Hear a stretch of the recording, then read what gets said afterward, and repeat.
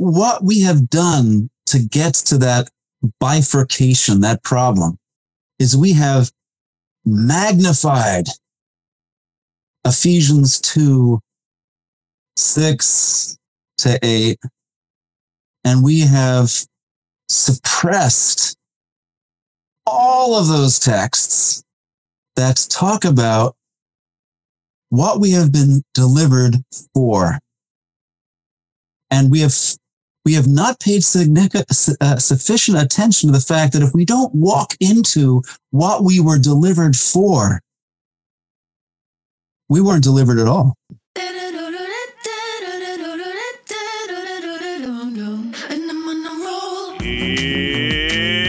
It's watering time, everybody.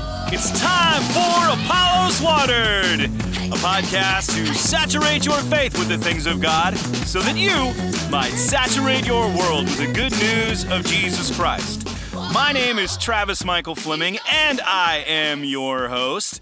And today on our show, we're having another one of our Deep Conversations. Worldly success or biblical honor? What does that look like in today's world? It's hard to navigate those two things very well, especially today when worldly success creeps into the church. We need to go back and see how things have morphed over time, and to do so, we need to understand the cultural operating system of the New Testament. Our cultural operating system today is about status, influence, and success that is seen in numbers and influence. But biblically, it was different. Life is really a web of relationships, and today we are talking about the subject of patronage, honor. And we talked a little bit about this in our last episode, as well as the subjects of kinship, those who are our kin, our family, our bloodline. And purity. What did purity look like in the ancient world? You see, honor, patronage, kinship, and purity acted as the GPS of the ancient world. It was how they navigated their relationships, responsibilities, and obligations. It was how they achieved status and how they got stuff done.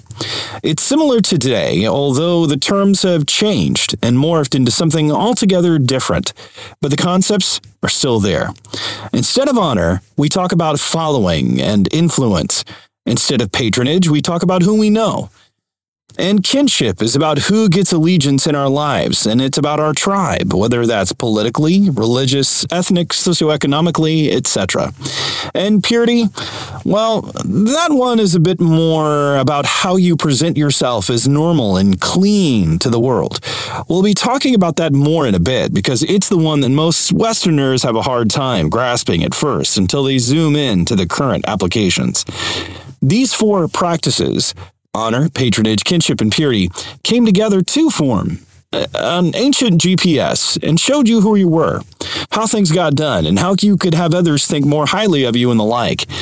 As I said in our last episode, you and I talk about theology, but we live in a web of relationships that have responsibilities, obligations, and expectations. It's true. And it's learning how to navigate those relationships in a way that brings glory to God. When we recognize this cultural GPS, we're able to find our way around the New Testament more accurately, because they are the keys that unlock much of the world of the New Testament, enabling us to marvel, apply, and live in it more comfortably and confidently. I wanted you to hear this conversation because I want you to fulfill the mission of God where you're at. Our culture has begun to shift incredibly over the past several years, but Jesus is still the same. However, when I look at the church today, I see so many people trying to find their way in church, to find success, to get numbers, to build up the church, and they don't think about how to navigate the various social relationships that are there. It's just assumed. And they don't think about why they are influenced to build this church, to portray themselves as successful in the eyes of the world. And there is this pressure to perform, to produce in ways that are not biblical, nor is it fruitful or faithful. That's why I wanted to have David DeSilva on the show today. And we're continuing our conversation on honor, patronage, kinship, and purity. Because when we do understand this GPS of the ancient world, we can see our world today more accurately. I do want you to fulfill the mission of God where you're at, and I want your church to fulfill the same. I have been blessed to pastor 3 different churches, and each one was incredibly challenging, as there weren't many resources, and they were in steep decline, and in 2 of those instances, they were a short time away from closing. But each one, by God's amazing grace, was revitalized as God's people prayed, humbled themselves, and put into practice many of the core truths that we lay out in Apollos Watered. They weren't large megachurches by any stretch of the imagination, but they were effective, they were fruitful, and they were faithful in their walks with Jesus. I want to see you and your church thrive and become true lighthouses for Jesus and his kingdom. I know that you can. By partnering with Apollos Watered and putting into practice the perspectives and practices that you learn here, you'll be able to move the needle from surviving to thriving, to becoming the healthy church that God desires it to be the healthy Christian that God desires you to be. So let's get growing as we listen into this conversation with Dr. David DeSilva. Happy listening.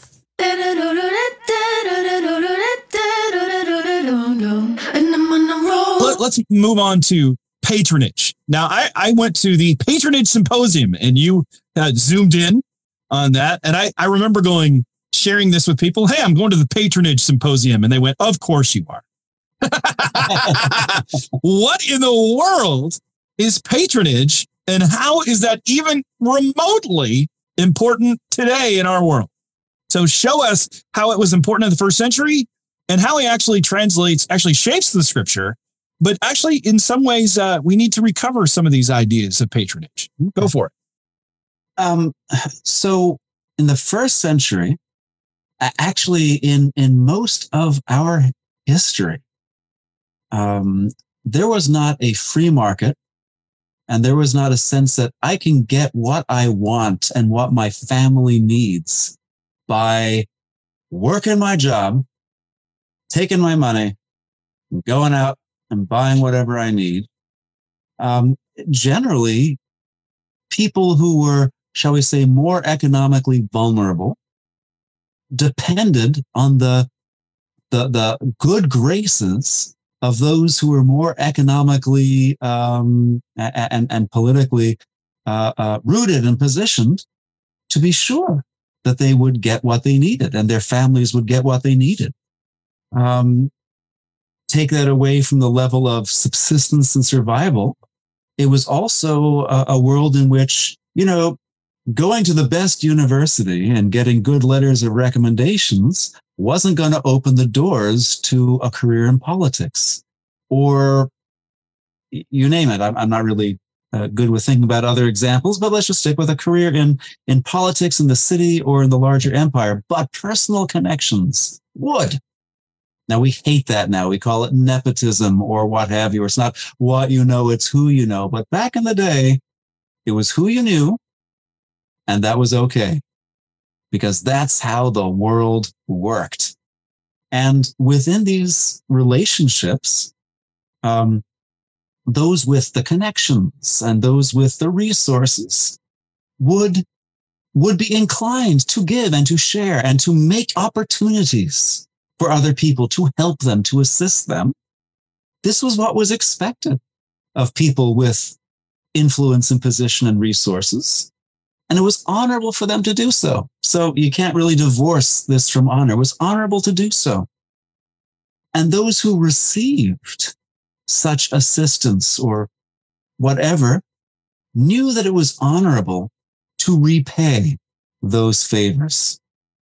Now, they would not be able to repay them with equal favors, but they could repay them with equal commitment to the good of the other person.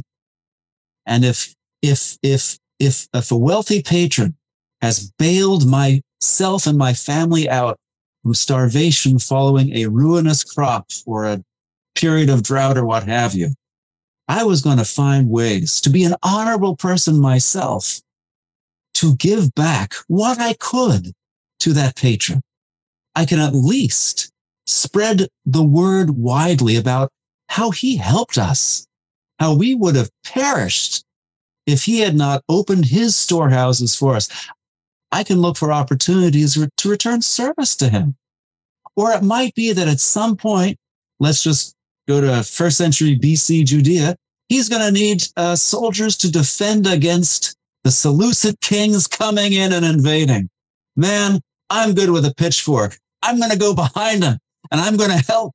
I'm going to give what I can because he gave what he could. And his the value of his benefit needs to be matched with the value of with the fervor of my gratitude. Now, some of that's going to be a little bit exaggerated and what have you, but the essential ethos is reciprocity. And that guy didn't bail my family out because he thought someday he's going to pay me back and this is going to be worth it. He bailed me out because it was honorable to do so. And he thought me worthy of receiving his help, which is not, his resources are not infinite. There are other families he was not able to help because he helped me. But if I'm to be an honorable person, I'm not going to show myself disloyal to him. I'm not going to then start, give whatever strength I have to advance his rival's agenda rather than his agenda in my village or what have you. And so I think this is really the essential part for hearing the New Testament, because and we could talk about specific, human relationships of sharing and reciprocity in the New Testament. The story of the centurion who built a synagogue for the community in Capernaum is a great story to look at for how these webs of indebtedness work, and the way that the elders of Capernaum use their influence with Jesus to do a good turn for someone who did such a monumental turn for their community. But we could also then think about how Paul talks about what God has done for us, first as creator, but then as redeemer in Christ, or how the author of Hebrews talks about what God in Christ did for us, and therefore what is honorable for us to do now when it first becomes costly for us to be loyal to such a magnificent patron, to someone who has given us so much. How could we now live in such a way that brings dishonor rather than honor to him? So this is where I think the cultural background out of which Paul articulated a theology of grace. And that's the key word in all of these relationships. Grace for us is a religious word. Grace for Paul and all of his hearers was an everyday word. Grace was what patrons and benefactors showed to those whom they helped. Grace was the gift that was given. Grace was what I gave back.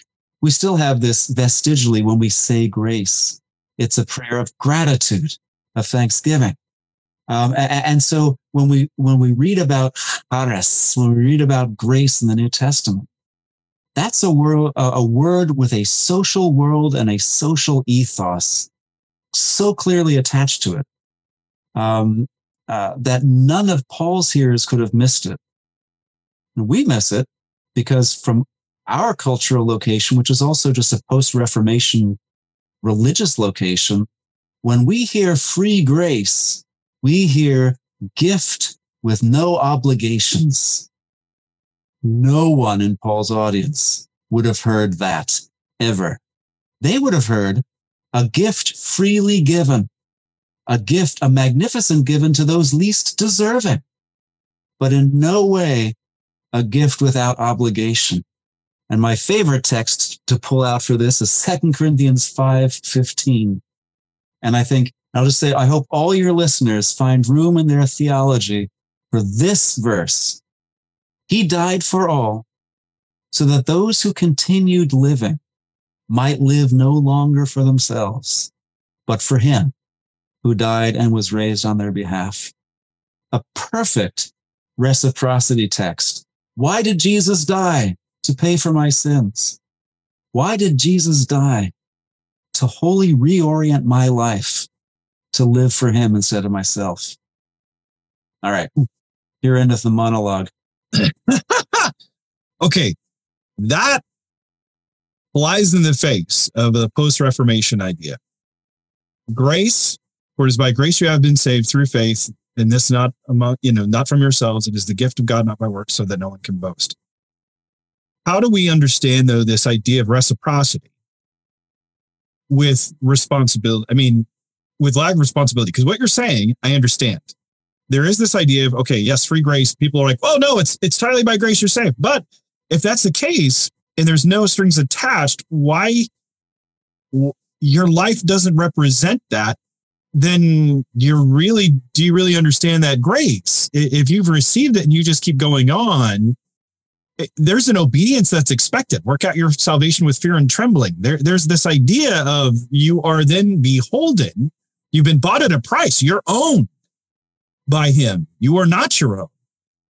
So how do we help people to see the difference between this idea, for it is by grace you have been saved, honoring, and if I get this wrong, please tell me, honoring this idea of by grace you have been saved, not by works, but differentiating it between this idea of reciprocity, which seems like a work on one level. How do we juxtapose those two seeming on the surface competing contradictory things? Yeah, you're not getting it wrong at all. Because I'm a genius, David. In my own mind. So I will agree. Oh, my wife is like, oh, mute. Mute right now. Just stop, honey. You're not a genius. You can't even find the Genius Bar at the Mac store. Anyway, go ahead. What we have done to get to that bifurcation, that problem, is we have magnified Ephesians 2, 8 and 9, 6 to 8, and we have suppressed all of those texts that talk about what we have been delivered for. And we have not paid sufficient attention to the fact that if we don't walk into what we were delivered for, we weren't delivered at all. The dog that returns to its own vomit has not improved his culinary tradition. The sow that returns to the mud. Yeah. But the other part of all that is we love, by grace, you have been saved. We love that text that speaks about deliverance as something that happened in the past. And for some reason, we don't give anything like equal weight to all those texts, those far more numerous texts, because I've counted them, that talk about deliverance as that toward which we are pressing. That which comes when Christ returns. Or that fabulous text at the end of Romans 13, salvation is closer now than when we first believed. I thought it happened the hour I first believed. Well, something happened the hour you first believed. God reached in and pulled you out of the mire of alienation from God in which you had embedded yourself and in which the whole history of the human race had embedded you. But he pulled you out from that to walk in alignment with him toward a very different future. And that future is consummated when Christ returns. And when we stand before him and he says, well done. So I hope that's what he says. He's going to be like, you idiot. That's going to be mine. Like, I told you how many times. No, I hope that's probably not the I told you so. or he knows he's got the respite of eternity to break it to you gently. That's not likely to be the first thing.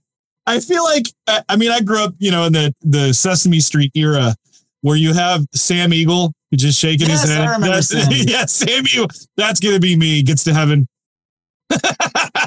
Just, no, that's not going to be it. Going back though for a second, you mentioned that Ephesians 2, and I couldn't help but think of verse 10. Exactly. Which you've got it in there where it talks about, I'm going to read from the NLT, our patron. God saved you by his grace when you believed, and you can't take credit for this. In verse 8, it is a gift from God. Salvation is not a reward for the good things we have done, so no one can boast about it. For we are God's masterpiece. He has created us anew in Christ Jesus, so we can do the good things he had planned for us long ago. That reorientation, that's that idea that you're talking about there, right? And exactly. And Ephesians 2:10 is not the last word on the subject. There's all of Ephesians 4, 5, and 6. Especially, say, 4:22 and following, where Paul is talking all about the old person that you were called to put off. And the new person, I like to think of as Christ being brought to life in us by the Holy Spirit, but the new person that you were freed to put on. And so, I know this does fly in the face of a lot of hardcore, post-Reformation theology, but it seems that it is just as important that we move into what we were saved for in order to really experience having been saved from anything. So this idea, kind of camping on this for a second, because I want to make sure I get the nuances of it. Because I don't think there is a contradiction. I think that there is simply a nuance that has not always gone understood well. So we're not saying that we earn our salvation. No, we're saying that God has given it to us. But this idea is it was in his grace. It wasn't because of what we had done. And it wasn't because of what we would do. But what we would do would be a response to what he had done. And let's even nuance that further. What he did was so gracious, so generous. It was intended to impel us through gratitude to respond to God in the way that we always ought to have responded to God, just by virtue of having the gift of life, but had not responded to God. And God's graciousness is such that even though it would have been fine for him to sweep us off the face of the earth with a second flood or something more creative, since he promised not to do that again, but he left so many options open for the future. That's right. Earthquakes, famines. I mean, he could have done whatever. Or my favorite, the mega asteroid. Yeah, meteors. Any of these things. But rather than doing that, he extended an even greater and costlier gift, so that by this second act of grace, he would awaken the gratitude that wasn't there in the first place. And that would change our relationship to him. It would change how we live before him. It would be the force that, if we allowed that tsunami of graciousness to wash over us, would impel us forward into living before him in the way that he would deem righteous in the end. To proclaim the virtues, tas aretas, to proclaim the virtues of him, the excellence of him who called us out of darkness into his marvelous light. Yes, if the chief end of human beings is to glorify God and enjoy him forever, the first act of gratitude is the proclamation of the acknowledgement of the gift. But I want to come back to what you said. Go ahead. Grace is a gift. Grace is really a pretty vacuous word. Grace is God's disposition to help us. Grace is what he gave to help us. But grace in and of itself, what the heck is grace? So I would prefer to name the grace. What is it that God, in his favor, in his generosity, has provided? And maybe the thing to answer that with is the possibility of a new life before him. Making that possible by setting behind us and behind him the old life that was alienated from him and lived to provoke him, just simply kept provoking his righteousness, his goodness, his holiness by using the gift of life poorly. So maybe we could name the grace as the opportunity to step out of that, to leave that behind, and to live a different life before God, a righteous life before God. Now, it's not really a matter of thinking about strings attached. It's a matter of, are we going to live that new life before God? Have we really received God's gift to us apart from living that gift? And this for me is simply the way to hold together everything that New Testament authors say about what God has done on our behalf, and everything that they say we are now to do living differently in light of that. So that second part doesn't become the optional response that we might or might not do and still be saved, which I think is an abhorrent doctrine, by the way. I'll go on record saying that. Which is a abhorrent doctrine? It doesn't really matter what you do. Once you're saved, you're saved. Okay. Yeah, that's that whole free grace idea. Because it's the wrong free grace idea. It's but the gift itself is this new life, a life that will be lived in righteousness and holiness before God all our days. And he's even given us the Holy Spirit as that which empowers and guides us to live that life. This is something that comes out of my work on Galatians. I never really realized how important and how closely connected the part of Galatians we all love to quote when we do theology, Galatians 2:15-21. Mm-hmm. And the rest of Galatians, a lot of which focuses on the gift of the Spirit and its importance in God's work, aligning us with God's righteousness. So anyway. No. I want to throw an illustration by you because I'm trying to illustrate it in my brain. Let's say that I wanted to go to a concert and I couldn't get a ticket. They were sold out right away. Couldn't get it. A friend of mine comes to me. I've been a jerk to that guy for years and years and years and years. Guy comes up to me, though. He finds out I want to go to the concert. He goes, "Here's your ticket. Like, you did nothing to deserve this. But now I have to enter into that concert. I don't just take the ticket and do nothing with it. I take the ticket because I want to go to the concert and be a part of that." Is this the same kind of idea that you're talking about here? That's an excellent analogy. I think that, though, that's the idea, is that we're entering into something. We have the gift. We didn't earn it. We can't go back and do anything to get their favor to earn it. But we are showing our gratitude by entering in to what they've provided. And then or in essence, I like how C.S. Lewis said it. He said, repentance is not a work. It's simply a description of what going back to God looks like. And I love that description because I remember debating a Muslim cleric once. And he said, you have to do, I said, we're saved by grace. I was an undergraduate at the time. And he was an older man. And he'd been around enough Christians. He goes, what do you have to do? And I said, well, you have to, receive the gift. And he goes, what does that involve? And I said, repentance. And he goes, that becomes the work. And then you're not saved by that. And it struck me. First of all, I wasn't expecting a Muslim cleric to be able to debate me about this.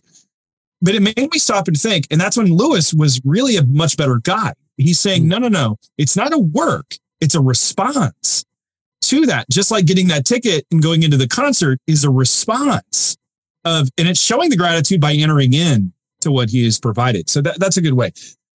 In our pre-show walkthrough, you mentioned that patronage is something that you really wanted to talk about because it's become kind of a popular thing today to discuss this. What do you think? What are you hearing about this that has brought out this idea?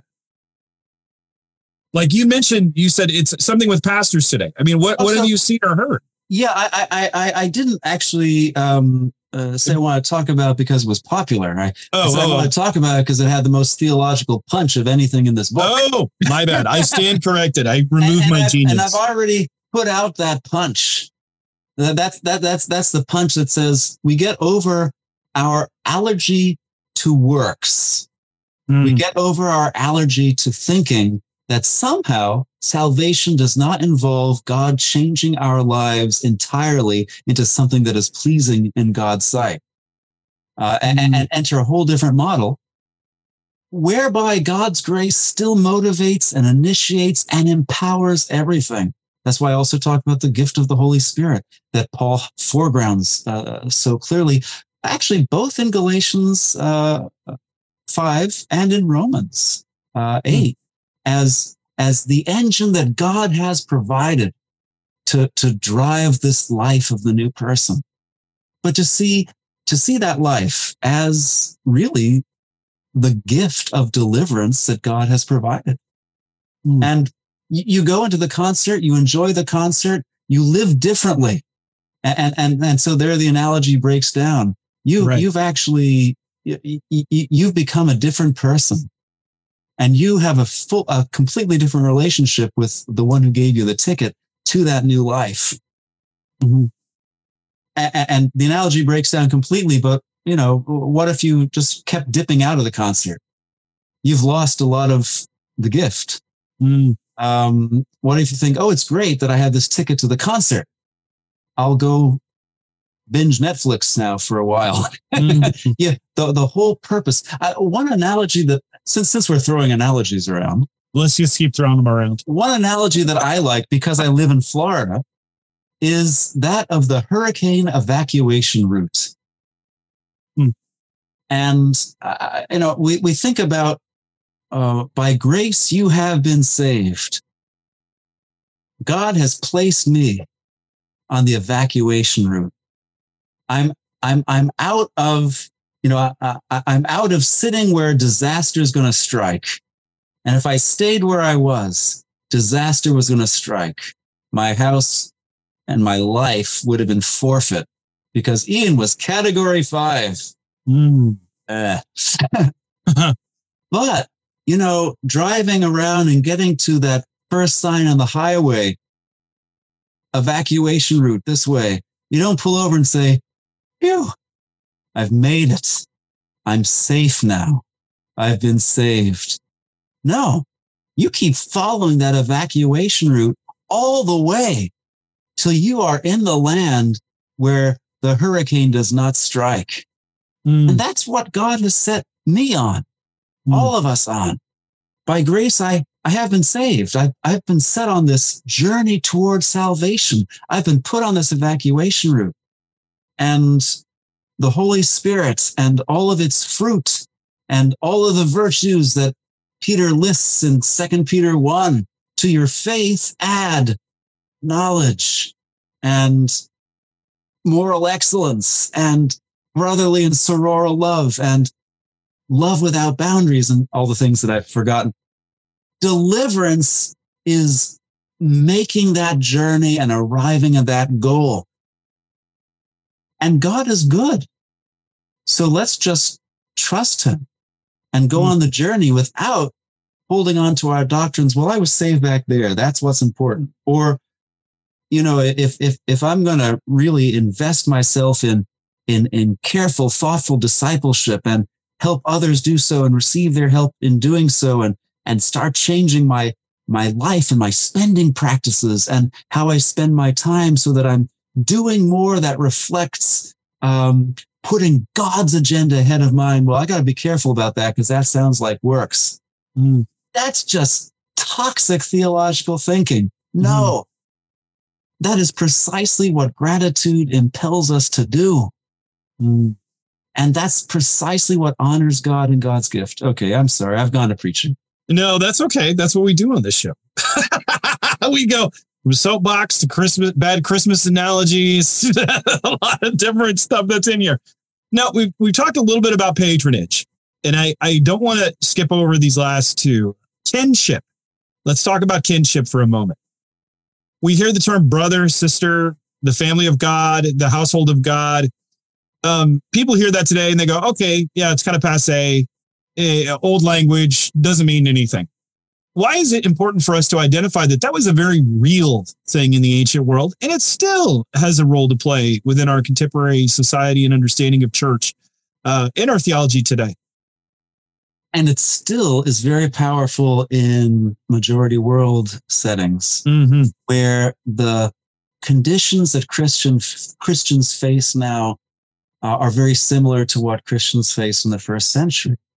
That language becomes the go-to language for the church planters that we call the apostles, because so many who came into the Christ cult, let's call it that, because that's what it looked like to anyone on the outside. Anyone who joined the Christ cult came under scrutiny from their natural families. I mean, for crying out loud, Jesus is saying, unless you eat my flesh and drink my blood. It's like, okay, that sounds like a cult. That's pretty weird. It just does. I mean, the Kool-Aid sounds better than blood. Yeah, that just doesn't sound so good right now. I mean, the Jewish Secret Service is at the door. They're monitoring us. I mean, it's the same idea. And the day came when they were in the first century. There would come in maybe the early second century and following, informers on the Christ cult. What's this that's growing up in our midst? So when Jesus said to Peter and the other disciples, there's no one who has left mother or father or brothers or sisters or children or houses or fields that will not receive in this life 100-fold mothers and brothers and sisters and children and fields and houses, and in the life to come, in the age to come, eternal life. But it was so important with the loss of family connection, certainly the loss of family support, the winning of family disdain, that converts to the Christ cult find in one another people who are willing to take on the roles and responsibility and the level of commitment to one another that blood family typically did and would have done if they didn't convert in the first place. And by the way, this is very similar to what Philo, at least, says Jewish communities did for the Gentiles who converted to the synagogue. They welcomed them in and in effect to the brother and sisterhood of this family that wasn't a natural family, but was going to take on that level of commitment and support to sustain people in their new faith. So yeah, it was vitally important in the first century. It came with a bonus, by the way, because there's a very well articulated ethic of how brothers and sisters ought to relate to one another. And that ethic overlaps significantly with the ethics we find in the New Testament. Everything Paul has to say about putting competition to the side and cooperation to the fore, about preferring one another in honor rather than seeking to establish precedence over your fellow Christians, forgiveness freely offered rather than holding grudges. All of these things were woven into the way Greek and Roman ethicists told brothers and sisters to behave to each other. So there's that bonus as well. And we frankly have lost a great deal of the gift of being part of the Christ cult. When we might still say brother occasionally. I mean, we don't in the United Methodist Church because that's just weird, but in some churches we still talk about brothers and sisters. But when we stop living as brothers and sisters to each other because we're related by blood, by the blood of Christ, we really denied one another a social network of support and reinforcement and acceptance and what have you. That was a vital part of what made the church grow in its earliest centuries. I was talking to you earlier. You were zoomed in to the Patronage Symposium. We referred to that. And you weren't there for this part, but they brought in a Muslim woman who had converted to Christianity. Wow. And they had her give testimony. If I remember correctly, I could be misremembering here. It could have been a video or someone could have told us about it. It's all kind of foggy. It runs together. But I do remember, though, what she said. And one of the things that she articulated was, she said, when I was a Muslim, I was a part of the community. Right. And she said, but when I became a Christian, I actually was no longer a part of the community. And therefore she didn't have those patronage ties. And she goes, I became part of the church. And she was actually saying this in a kind of not a negative, but it cost her dearly socially in a way that many would be like, oh, of course. But what we fail to realize is that she needed then to recreate and have those social networks reconfigured. In her culture, it was absolutely essential, because if you didn't have that, like, she would go to the imam if her husband was beating her. Yeah. And then he would intercede and do something, hopefully. And in that case, he did. But she said, I didn't have that any longer when I became because her social network was cut off. They did effectively cut her off. I think we have failed to understand that in our modern culture, because you could just go to the church down the road. We don't have that interconnectedness of the households that you even mentioned, because honestly, the family has been fragmented. It's been torn apart. I mean, the devil has come across the family pretty hard, because he realizes it's the foundation of much of our society and our understanding. And it was in the world of the New Testament, wasn't it? This whole idea of household was a huge deal in this kinship. Describe how the household was such an important part of the beginning of the church. So I'm glad you asked or raised that topic, because the kinship ethic seemed to work so well, and the nurturing of kind of surrogate family bonds worked so well, because no one met in churches. They all met in homes. Generally for the first few centuries of the church's life, there wasn't a public building. And so you were welcomed into someone else's house, and on a regular basis, you were welcomed into a new household, and all of those in the household with you were likewise welcomed. And you became, how should I say, the architectural context of the early church was one that fostered kinship as opposed to membership. So you joined a family, you joined households. This could create problems, not surprisingly in Corinth, where everything seems to have created a problem.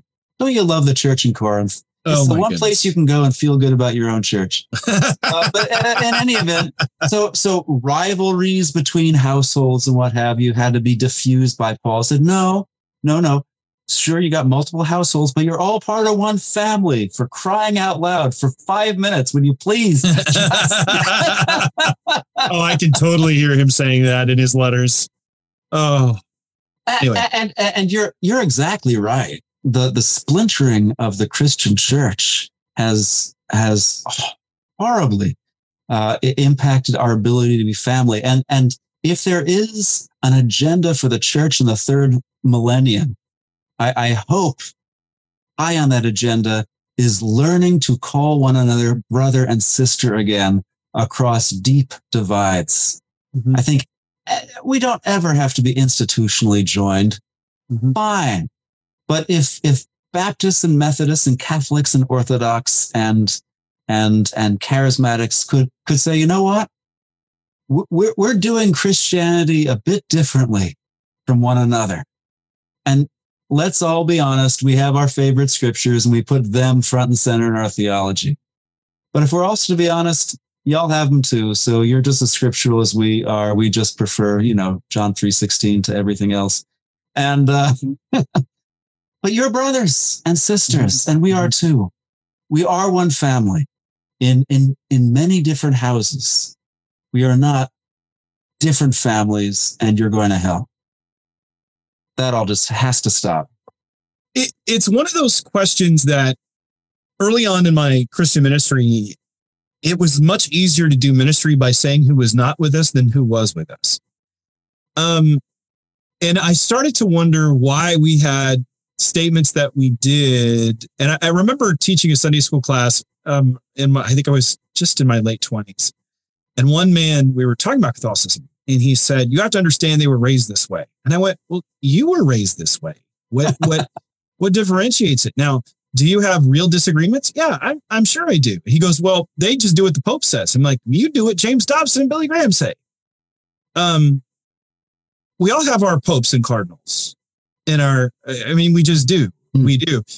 And I think God's kingdom is a lot bigger than we realize. Not that doctrine doesn't matter, it really does, especially on the fundamental nature of things. But I have found that when I talk with many different Christians in churches, they will say who the enemy is, but they can say a few words, but they don't understand the nuance of their own position. And and again, I'm not trying to downplay doctrine. I think doctrine plays a huge role in what we do. I do think, though, that we make doctrine sometimes the supreme, and in doing so, fail to see that people in our own theological camp can't articulate what we might hold so valued. And so I just want us to be careful, is all I'm trying to say. I mean, some more doctrines are quite huge, the very nature of salvation and things like that. But I also think that God is a lot more merciful than we ever understand. I think many people do believe in Jesus, and that's what it comes down to. Who do you say I am? I think that's the question that we have to ask ourselves. And again, not to downplay doctrine and our theological differences, but I think that the enemies that we have at the gates are a lot more great at times, and we're killing ourselves inside the camp. And we have to be very, very, very careful of that. So we've talked about honor, we've talked about patronage, we've talked about kinship. Now let's talk about purity. Purity, before we go to purity. Okay. I mean, I'm not being paid for this, so I can just, take this Neither am I. wherever I go, wherever I want. This pro bono stuff, it doesn't work the way the host intends. I just wanted to throw out, and you might already have mentioned this, but it's very important. Our cultural proclivity toward individualism, toward the privatization of religion. Oh yeah. Toward what you said earlier, it's me and God. It is a huge stumbling block to recovering the scriptural mechanisms for helping one another on that journey to become who God has freed us to be, and returning to a real ethic of kinship, that we are brothers for eternity. You and I just meeting you today, but I'm realizing I'm going to be joined to you forever. So sorry about that. Well, God is good. There are going to be other people. No, but the point is, so let's live now at the level of intimacy and openness and honesty that reflects the fact that God has determined He's put us together forever into His kingdom. So let's help each other be better citizens for that kingdom. Let's mess with each other's stuff. And when you see me doing something that belongs to the person I should have left behind, take me aside and help me see that. And I'll do the same for you. And let's also keep reminding ourselves throughout the church where this happens. It's not because David's being a jerk. It's because David's being a brother, hopefully not doing it as a jerk, but being a brother. And we are called to reinforce one another's transformation in Christ in a setting in which so many other forces, people, media, messages that come to us from our entertainment, from whatever, are trying to shape us in other directions. And we can't afford to be on our own fighting all those forces. This goes back to what we were talking about in regard to honor and shame and the social imprinting of values and what have you. And if we really are serious, we want the trajectory of discipleship, we have to do it together. We have to let down the walls of, well, that's none of your business. Your faith is my business. My faithfulness is your business. And there are multiple scriptures that say that explicitly. Well, it's the one another's, right? It's the love one another, exactly, encourage one another. It's this idea of mutual accountability within the body that I think has, as you mentioned before, the individualization of things that have gone on. And our culture has just continued to grow that aspect. I think of my kids. I remember when we first became parents, I said, my children will never have a television in their room. I'm just never going to do that. And then we get them cell phones because all their peers do. And then they're just on their phone. It's like, it's a million times worse. And yet that each continues to grow their own individuality at the exclusion of the community. Right. Because everything's personalized to them. They can do what they want, see what they want. And there's not the idea of sacrifice. There's not the idea of community. And that's a counter, as some have said, call it, it's a counter spiritual formation that's going on. I mean, the world is trying to conform us to its own image, and it is trying to form us spiritually. And we have to come up with practices that act as a counter catechesis. Yes. To those counter spiritual practices that help bring in that communal aspect.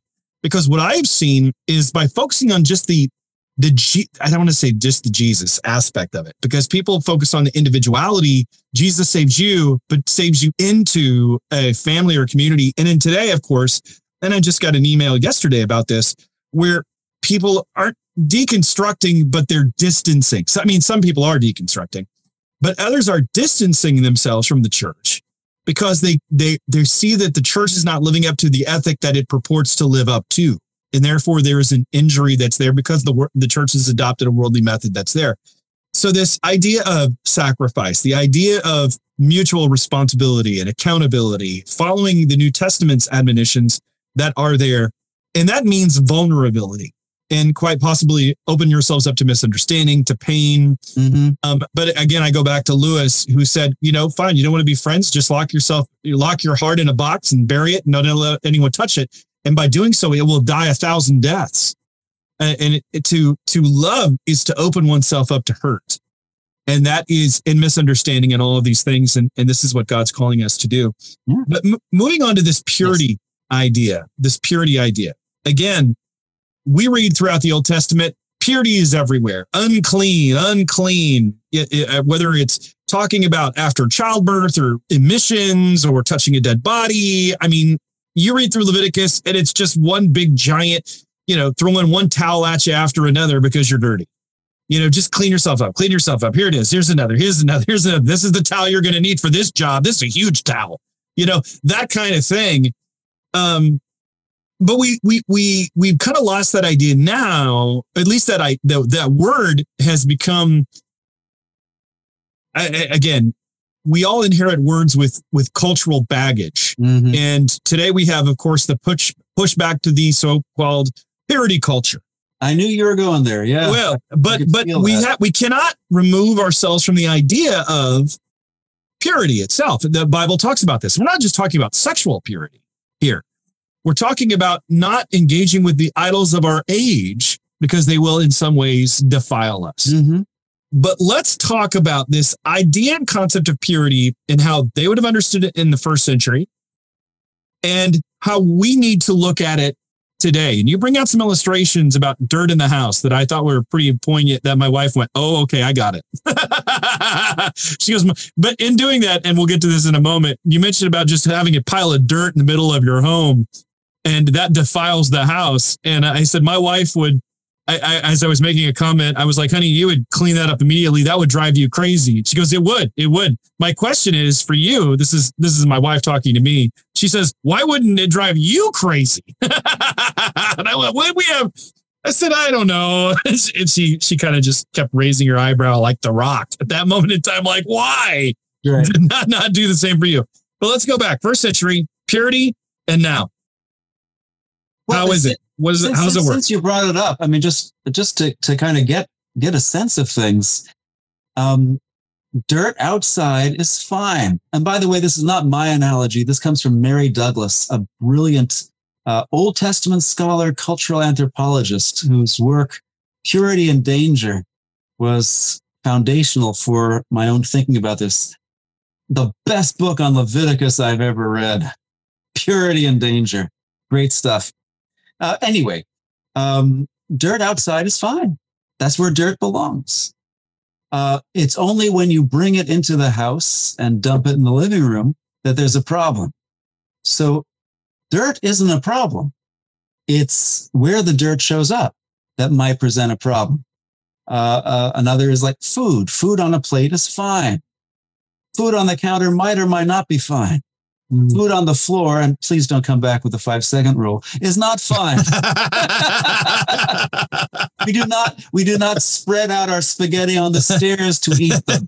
To eat it. Because there's a proper place for things. And if it's in its proper place, it's fine. It's just where God wants it. And if it's not there, it's not where God wants it. So let's fix it. Let's clean it up. And everything Leviticus has to say, and that we encounter throughout both testaments about purity and defilement, has to do with making sure everything is where God wants it, because God is a holy God. God is more concerned about impurity than Mrs. Fleming is about dirt in the living room. Mm-hmm. And holiness and uncleanness cannot coexist.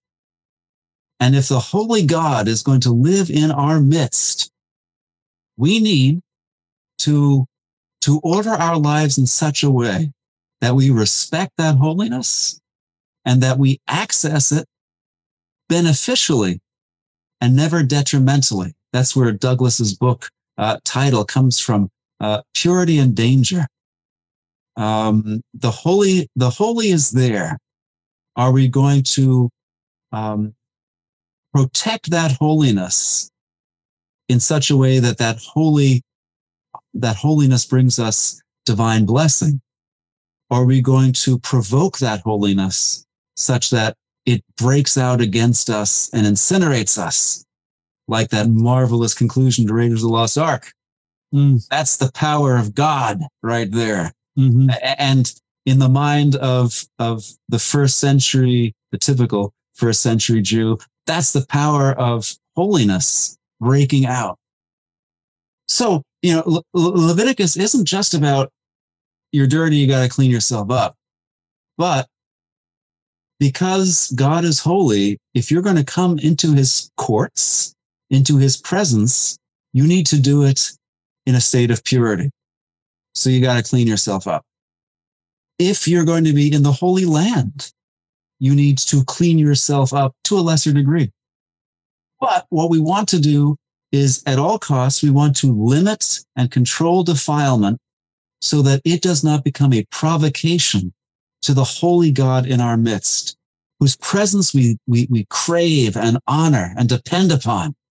So if that makes sense, I mean, we love the fact that the holy God has chosen us as the people among whom he's going to pitch his tent, his tabernacle.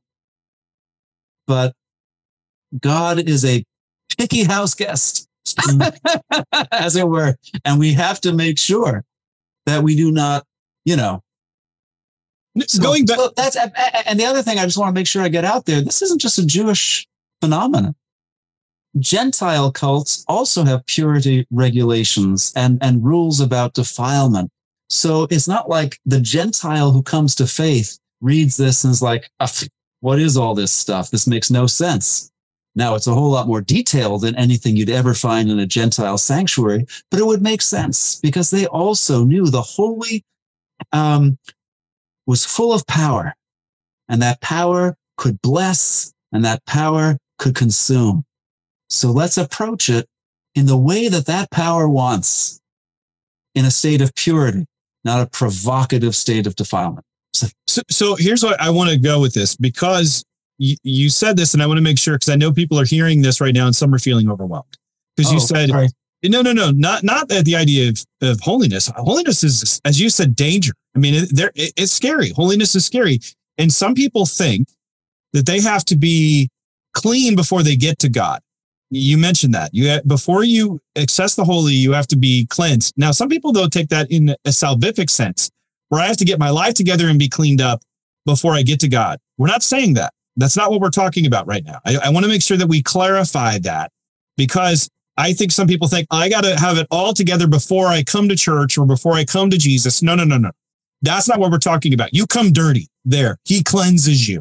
This is a response to him. Again, that gratitude, that reciprocity, an acknowledgement of his life, showing through our lives who he is through living a holy life. Because, as we read in Hebrews, without holiness, no one will see the Lord. Be holy, as we read in 1 Peter, be holy as I am holy. To uphold the Lord as holy, which is what got Moses into trouble. He didn't uphold God as holy, and therefore wasn't allowed to even enter into the promised land.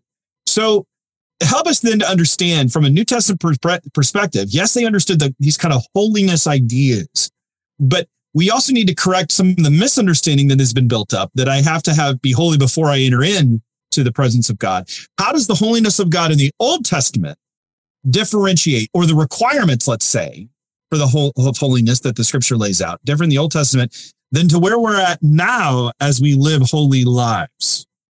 So, yeah, I'm glad you brought up the whole kind of confusion about salvation and holiness.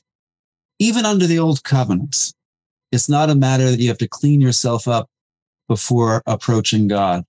Okay. I think it's very important that we read Leviticus knowing that God has already graciously chosen this particular people to deliver from bondage in Egypt, to lead into their own land, and to dwell in the midst of. So if we were going to talk about, what one has to do before salvation for Israel, it really wasn't anything except have an ancestor named Abraham whom God loved and chose. And so God enters into this, God gives the gift of this covenant to this people and no other nation. So immense favor and grace. And living with the holy God in your midst, having been granted this immense favor, you do need to live by some rules. There are some things you don't do. And maybe there's an important parallel there, because New Testament authors are not reticent to call disciples into holiness of heart and life. And as you quoted from both Hebrews and 1 Peter, two books that I love to swim in, this is how to put it. This is simply the appropriate way to live in the state of favor that God has blessed us with. Mm-hmm. And it's the way to continue to live in that favor, because holiness never stops being dangerous. For our God is a consuming fire. And the grace that has been given us is the gift of being made holy as God is holy. So let's go with it. And there's always the possibility of resisting that gift. If it weren't a possibility, we wouldn't have, the letters to Corinth, or any of those catalogs of, say, the works of the flesh. And those who keep doing these things will not inherit the kingdom of God. Those who keep sowing to the flesh will inherit the rottenness of the grave. Corruption is so, what's the word? So banal a word. Those who keep sowing to the flesh will inherit where the flesh ends up, a pile of, rotten meat. But those who keep sowing to the Spirit will from the Spirit reap eternal life, because holiness conveys blessing. Holiness cannot live with persistent unholiness, persistent defilement. Where it's all different in the New Testament is we don't think about God's holiness in terms of emissions or menstrual cycles or food. We and there's a good reason for that, by the way. And it's called bacon. It's called bacon. That's fabulous. You were literally waiting an hour and a half to pull that out. I just love bacon. I'm so glad that God gave us bacon. I do. Every time I have it with my family, I'm like, he made all foods clean. He just made all foods clean. I'm so grateful for bacon. Anyway, going back to what you said. I'm really glad that I took you to your happy place. Hey, bacon. We'll eat Wilbur from Charlotte's Web. I mean, that just bacon is so. Keep going. So moving on from bacon, because in Leviticus, it's clear you are taught as God's covenant people to make a distinction between clean and unclean foods, mirroring the way God made a distinction between clean and unclean peoples. Mm-hmm. He chose you to be clean to himself, apart from all the other nations. But of course, in Christ, Paul is the champion of this. That now that distinction between Jew and Gentile is rendered null and void because we all enter together into what God has done for all of us in the Messiah.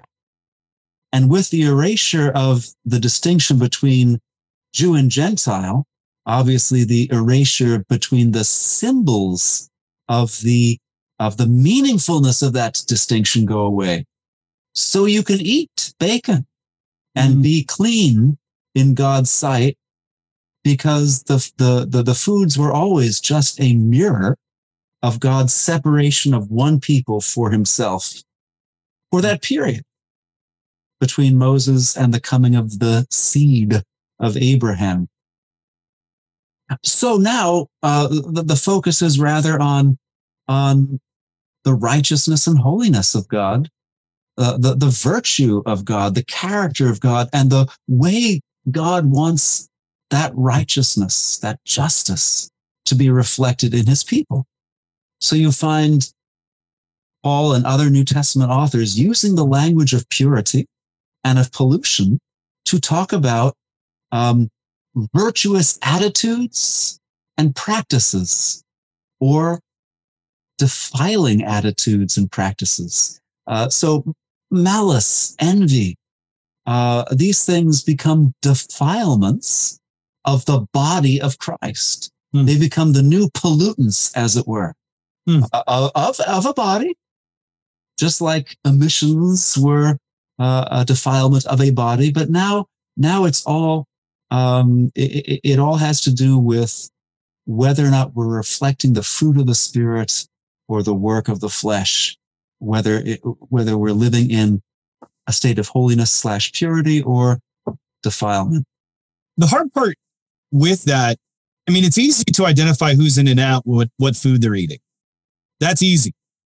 But those other things, envy, malice, those aren't so noticeable, because they can even be masqueraded as virtues. Like, I just care about you, brother, and I'm afraid you're getting a big head. And the reality is I got envy and I don't like the prestige you're getting. Yeah. So how do we help people, though, to see these new defilements, new pollutants, if you will, in our contemporary culture today without making a legalistic line in the sand? Well, that's good. I don't know that we have to, maybe I'm just misunderstanding you. I don't know that we have to see them in the culture around us today. I think we just need to see them in ourselves. And you see, we have to decide wholeheartedly, are we in this to become the people God wants to make us? Or are we in this to become the people we want to make ourselves? So in that case, to be the one who's going to be recognized as the top dog, that's not who God wants to make of me. That's who I want to make of myself. So, and if we have to be brutally honest with ourselves, because God is not mocked.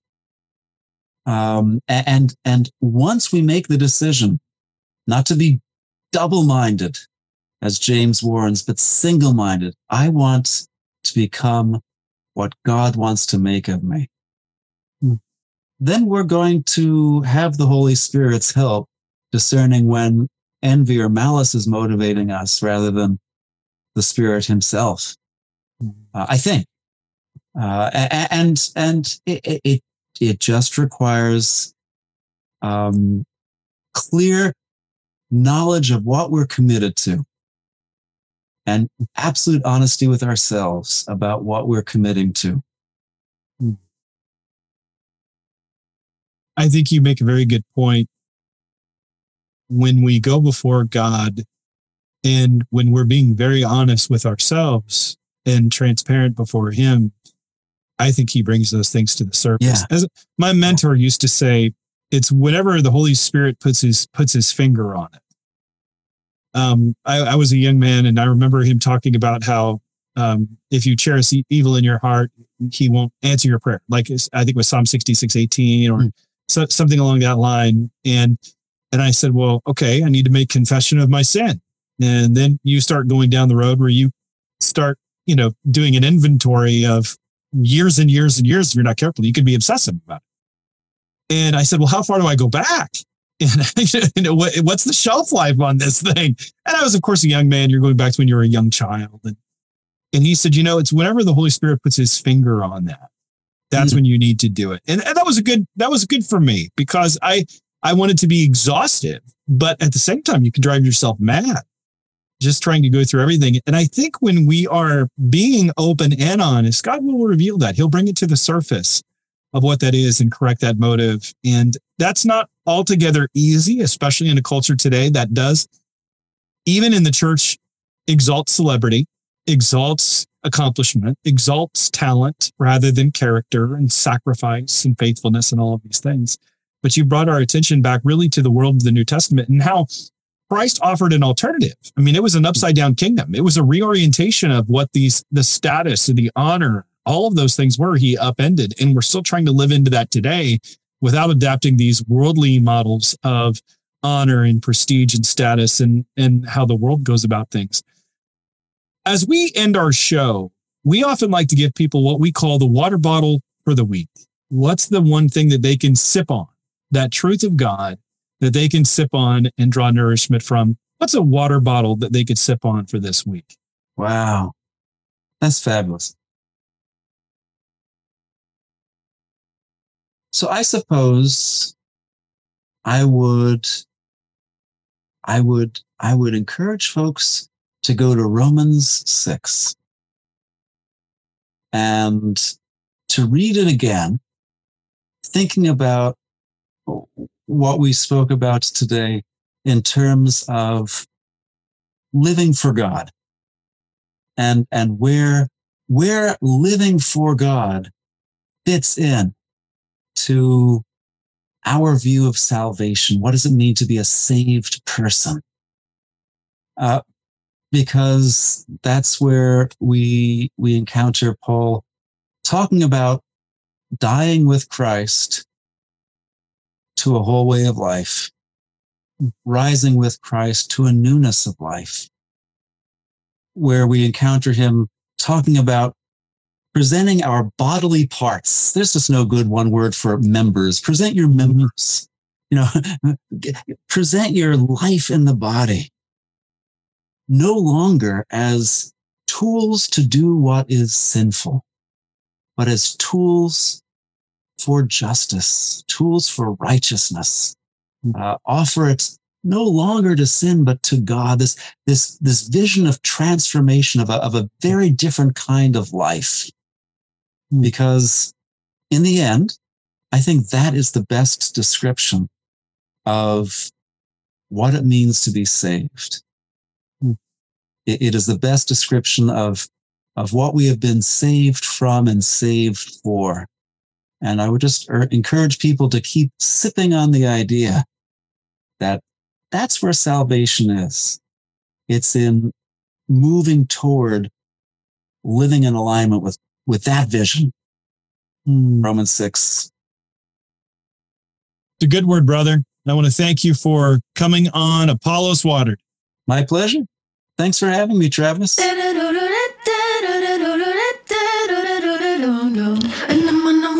That was a thoroughly enjoyable and insightful conversation. I mean, talking about honor, patronage, kinship, purity, talking about grace, talking about how we are to live in the midst of this world, how we've been so conditioned to pursue worldly ideas of success rather than biblical ideas of honor. To know what it means to live as a faithful believer in this world. It's a conversation that hopefully that it is opened your eyes to the truth of the scripture in an even greater way so that you might be able to apply it to your life and use it as a grid to run through all of our motivations and aspirations that we hold to and that we've adhered to and that we've put terms in front of like biblical, hoping to baptize these ideals that are really not biblical at all. But God calls us to be faithful, and He calls us to be fruitful where we are. And it's our prayer that this conversation will help you to be able to be both. I do really enjoy having conversations like this. And these kind of conversations can happen only because of people like you. I mean that. We can't do this ministry without your help. We're trying to raise an extra $4,000 a month in support so that we can provide content like this and do so much more. We believe that God has called us to this ministry and He keeps opening doors, but we need that financial support to be able to do that. We have dreams of creating the Apollos Watered Academy to nourish engaged Christians like yourself so that they might be able to fulfill the mission of God where they are and live biblically faithful and fruitful lives. If you would like to partner with us, simply click the link in your show notes and give whatever the Lord lays on your heart. If something from this episode has stuck out to you, shoot me an email, travis@apolloswater.org. I'd love to hear from you, and we'll read it on the air. With that in mind, that's it for today's show. I want to thank our Apollos Water team for watering the world, and I want to thank you for listening. This is Travis Michael Fleming signing off from Apollos Watered. Stay watered, everybody.